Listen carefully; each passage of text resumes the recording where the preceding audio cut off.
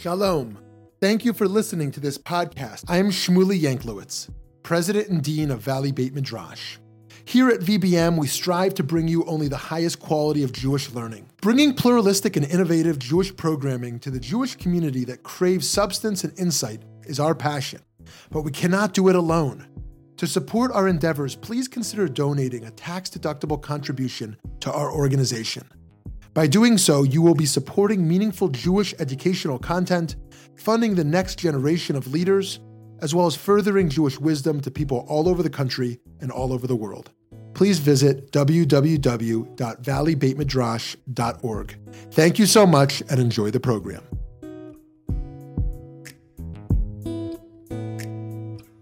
Friends, it's a delight to be here today with Professor Benjamin Sommer, who is professor of Bible at the Jewish Theological Seminary. Prior to that, he was a professor at Northwestern University. He is the author of Revelation and Authority, Sinai in Jewish Scripture and Tradition, a study on how the giving of the Torah at Sinai became understood in the Jewish tradition, which won the 2016 Goldstein-Goren Award for the best book in Jewish thought, Mazel Tov. An earlier book of his, The Bodies of God and the World of Ancient Israel, received Best Book Awards from the American Academy of Religion and from the Association for Jewish Studies. There's plenty more to say about Professor Sommer, but I'd love to jump right in. Thank you for taking time to talk. Thanks for the opportunity. So to start off, just to jump right in, what role would you say human beings play in the role of the Tanakh? In the writing of the Tanakh, I think human beings play a very great role. Now, Jewish tradition has always said that human beings were very involved in writing the books of the Nevi'im and Ketuvim, the prophets and the writings.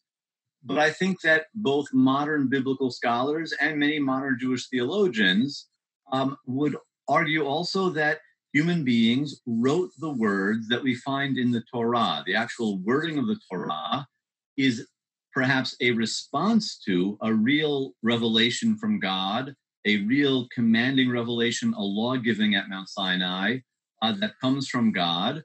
But I think that the wording that we're getting in the Tanakh, we need to recognize that this is wording that was formulated by human scribes, human priests, human sages, our ancestors and forebears in ancient Israel, who were interpreting divine revelation, but that divine revelation didn't necessarily come in language. Great. And what is it that makes it most clear to you that humans are intimately and actively involved in this writing? I think that there are probably three factors. One, as a Bible scholar, and as many Bible scholars for centuries have recognized, the Tanakh gives evidence, and even the Torah itself, the 5 books of Moses, give evidence that they were not written by a single author, because they often engage in debate and discussion. These different authors, different parts of even the Torah, disagree with each other and contradict each other. I think right off the bat, that shows us that there's more than one author, and the maximum number of divine authors, I think we can agree as monotheists, would be one. So we've got to go to human beings for the rest of this. Number two, not just as a biblical scholar, but as a religious individual, there are sections of the Torah that I don't believe can have been written by a God who is just or a God who is merciful. The commandment to wipe out all the Amalekites, to kill all the Amalekites, men, women, and children, I don't believe that a God who is just could have given that commandment, or a God who is merciful, much less a God who is both just and merciful. And third, this idea that human beings wrote the wording of the Tanakh, or even of the Torah itself, in response to God's law giving, as an interpretation or a series of interpretations of God's law giving, that means that the Torah is the result of a certain amount of dialogue between heaven and earth. And that kind of dialogical understanding of Jewish tradition as being not just top down, but involving arrows that go both ways, that I think is actually a very fitting one for Jewish theology, because Jewish theology is often about partnership between a senior partner, which is God, and a junior partner, which is the Jewish people sometimes, and sometimes humanity as a whole. Fascinating. So some might critique and say, oh, this is a less religious approach to involve human authorship. But in fact, one might say the opposite, that it's a more religious approach to acknowledge human authorship, in that you are fighting for divine benevolence. You are fighting for a just God who would make it impossible to be the author of some dimension that's unjust. Would you agree with that? I would agree, and I agree very strongly, and I'd go even a step further. Part of what I'm saying is that the whole of Jewish tradition, not just Mishnah and Talmud, not just the Devar Torah you heard last week in Shul, but the Torah itself is written by human beings who are interpreting God's will, but human beings are never perfect. And so we as Jews, or at least as a modern Jew who believes in this theory of revelation and this theory of the origin of Jewish tradition, including the Torah itself, human beings who are observing Jewish tradition can't be 100% sure that we're always interpreting God's will correctly. If we think that really every single letter of the Torah was written by God, then I think the extent to which we think that this tradition gets God's will exactly right is going to be a lot higher. Now, if we think that, then we become the sort of people who believe with such perfect faith that we no longer have any humility. And when human beings believe that they're 100% sure what exactly God's will is, that's when religion becomes very dangerous. And to see examples of that, you just have to look at the front page of the newspaper any day of the week. Right. So in fact, being a person of a certain type of faith may be portrayed as humble, but it may actually be arrogant to be all-knowing. Right. Whereas this theory of revelation forces me to admit, whenever I'm observing a mitzvah, whenever I'm observing a commandment, I think that this is what's God's will for me. But I have to admit, I'm not 100% sure. And I think that humility, first of all, to recognize that I don't really know, I think that that's really crucial to religion, but unfortunately it's often absent. And it also is useful because if I'm not 100% sure of God's will, it still makes sense to put on tefillin every morning, but it doesn't make sense to go kill somebody because I think that's Great. So, so following this approach to authorship, when acknowledging human involvement in the construction of the Tanakh, a significant involvement, how do you experience this content as still distinctly divine? I guess I would put it this way, and here I'm depending especially on ideas from the great Jewish philosopher Franz Rosenzweig, that at Sinai, there was a real command that came to the Jewish people.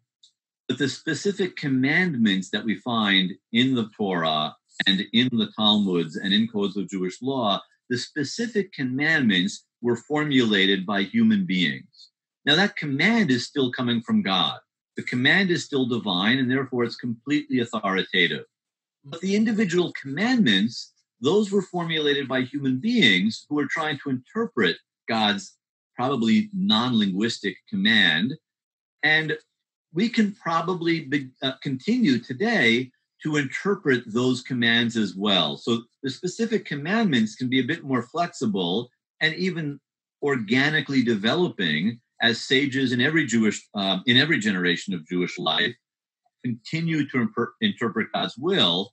But the command itself, that we're supposed to observe the system, that comes from God. So the system's authority, that comes from God. Individual specifics of the system, that comes from human beings. And it makes sense that those specifics might be flexible, might be able to change over time.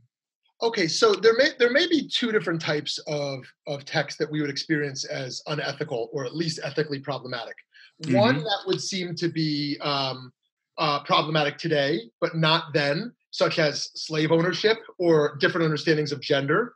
And then there's others that may feel like any reasonably moral person in any era should understand as problematic, right? Like the Akedah, or like wiping out Amalek, women and children, whatever the case is. Mm-hmm. And I wonder, with the latter, those that seem so clearly unethical, how do you understand those texts? Are those merely human errors, or is there still some reverence for those texts in some sense? That's a great question. On the one hand, well, I think it's both. On the one hand, yes, I do think that those are errors. That, let's say, a divine command that human beings, the Jewish people, the Israelite nation, has the right and the responsibility to defend itself, was interpreted in a direction that became grossly unethical. And one can understand how that happens. I think that happens in human history all the time, that a group feels it has the right and responsibility to defend itself, but that right and responsibility metastasizes into a desire to kill the other, to kill all the members of some enemy group. And I think that is a terrible example of our ancestors and forebears in ancient Israel misunderstanding God's will. I think the idea that may be behind it may be God's will, but I think that, yes, that's just a mistake. Once we're acknowledging that the wording of the Torah, the specific Hebrew words we find there, were written by human beings, we have to acknowledge that human beings are fallible and there are going to be some mistakes there. So that's an example of such a mistake. At the same time, I think that it is still part of Kitvei Kodesh. It's still part of Scripture, and perhaps it can be redeemed. Perhaps it can still teach us something, even though it phrases it, I think, in a very unfortunate way. Maybe the command to wipe out Amalek, when we're understanding it more metaphorically as wiping out evil, maybe that is actually a useful reminder that Judaism does teach that there is such a thing as evil in the world. There are a lot of problems that can be solved by radical love, but honestly, that's not always going to work. Radical love doesn't always work. Sometimes you have to fight. Sometimes you've got to get up and kill them before they kill you if they're coming to kill you. I think that the way that it's phrased in the Torah is damaging and dangerous, but there is an idea behind it that is still an important idea, that we can't be completely unrealistic about the world. Love can solve many, many problems, but it honestly doesn't solve every problem. Yeah, very interesting. So you, what's that? On Amalek, one other aspect there, and also on the laws of, let's say, expelling the Canaanites, I think it's also useful to remember that for us as Jews, the Torah is never authoritative and sacred just by itself. It's always authoritative and sacred in the context of a larger Jewish tradition that includes rabbinic literature, that includes the Mishnah, the Talmud, and the texts that come after it up until the present day. And there it is really useful to see how hard the rabbis work in the Mishnah, the Talmud, in Midrashei Halacha, in medieval literature, to defang a lot of those verses. There's a famous saying, Brosh v'kabel schar, interpret these in a new way and receive a reward for it. It tells us something about Jewish tradition that so very often already at the beginnings of the rabbinic period, there's a certain pushing back against those verses. And in that context, the verses, even in a negative way, have something to tell us. Mm-hmm. Yeah, that's fascinating. So you wrote a whole book on this idea, but I wonder if you could briefly explain or touch upon the idea of how this new understanding of authority of the revelation of Sinai might have certain implications for how we interpret and understand the halachic process, the process of deciphering Jewish law today. Well, if we think that the core text of Jewish tradition, the 5 books of Moses, the Torah, came down to earth from heaven, and that every single letter comes from God, then the legal tradition, the halachic tradition that comes out of that text has not just a high degree of authority in general, but even its specifics have a very, very high degree of authority. It all comes from heaven. And therefore, the extent to which human beings, rabbis, scholars, sages today, or Jewish communities today can go into the system and start mucking around in there and making changes is going to be limited. It might not be non-existent, but the extent to which humans can change the system is going to be limited. If we believe that from the very, very beginning, from the moment of the event at Mount Sinai, human sages, human scholars, human communities were absorbing that divine command, reacting to it, interpreting it, and that the wording of the Torah itself is already in a sense, midrash, as Heschel puts it, that the wording of the Torah is already an interpretation of God's will, then all the mitzvot from the beginning were formulated by human beings. And therefore, the extent to which human sages and Jewish leaders and Jewish communities today can go into the tradition and continue the process of interpreting God's will, the extent to which that's going to be okay is going to be much greater. It doesn't mean that anything goes, that any change that any individual Jew wants to make is kosher, but the possibility that there will be some changes in the system, that possibility becomes a much more practical, much more imaginable possibility. Mm-hmm. Great. Okay, so my last question for you is a personal one. Being that you've been an observant Jew for much of your life, how have you personally reconciled your notions of biblical criticism with ritual observance? And what advice might you give to other people who are struggling with this today? The way that I would reconcile, or that I do reconcile them, goes back to that distinction I made between command and commandment. The individual commandments are written by human beings, and therefore we can have some degree of flexibility with them. But the idea that we as Jews are part of a covenant between God and the nation Israel, and we are bound by that covenant, and we have to carry out the commandments of the system that is commanded, that still comes from heaven. That still comes from God.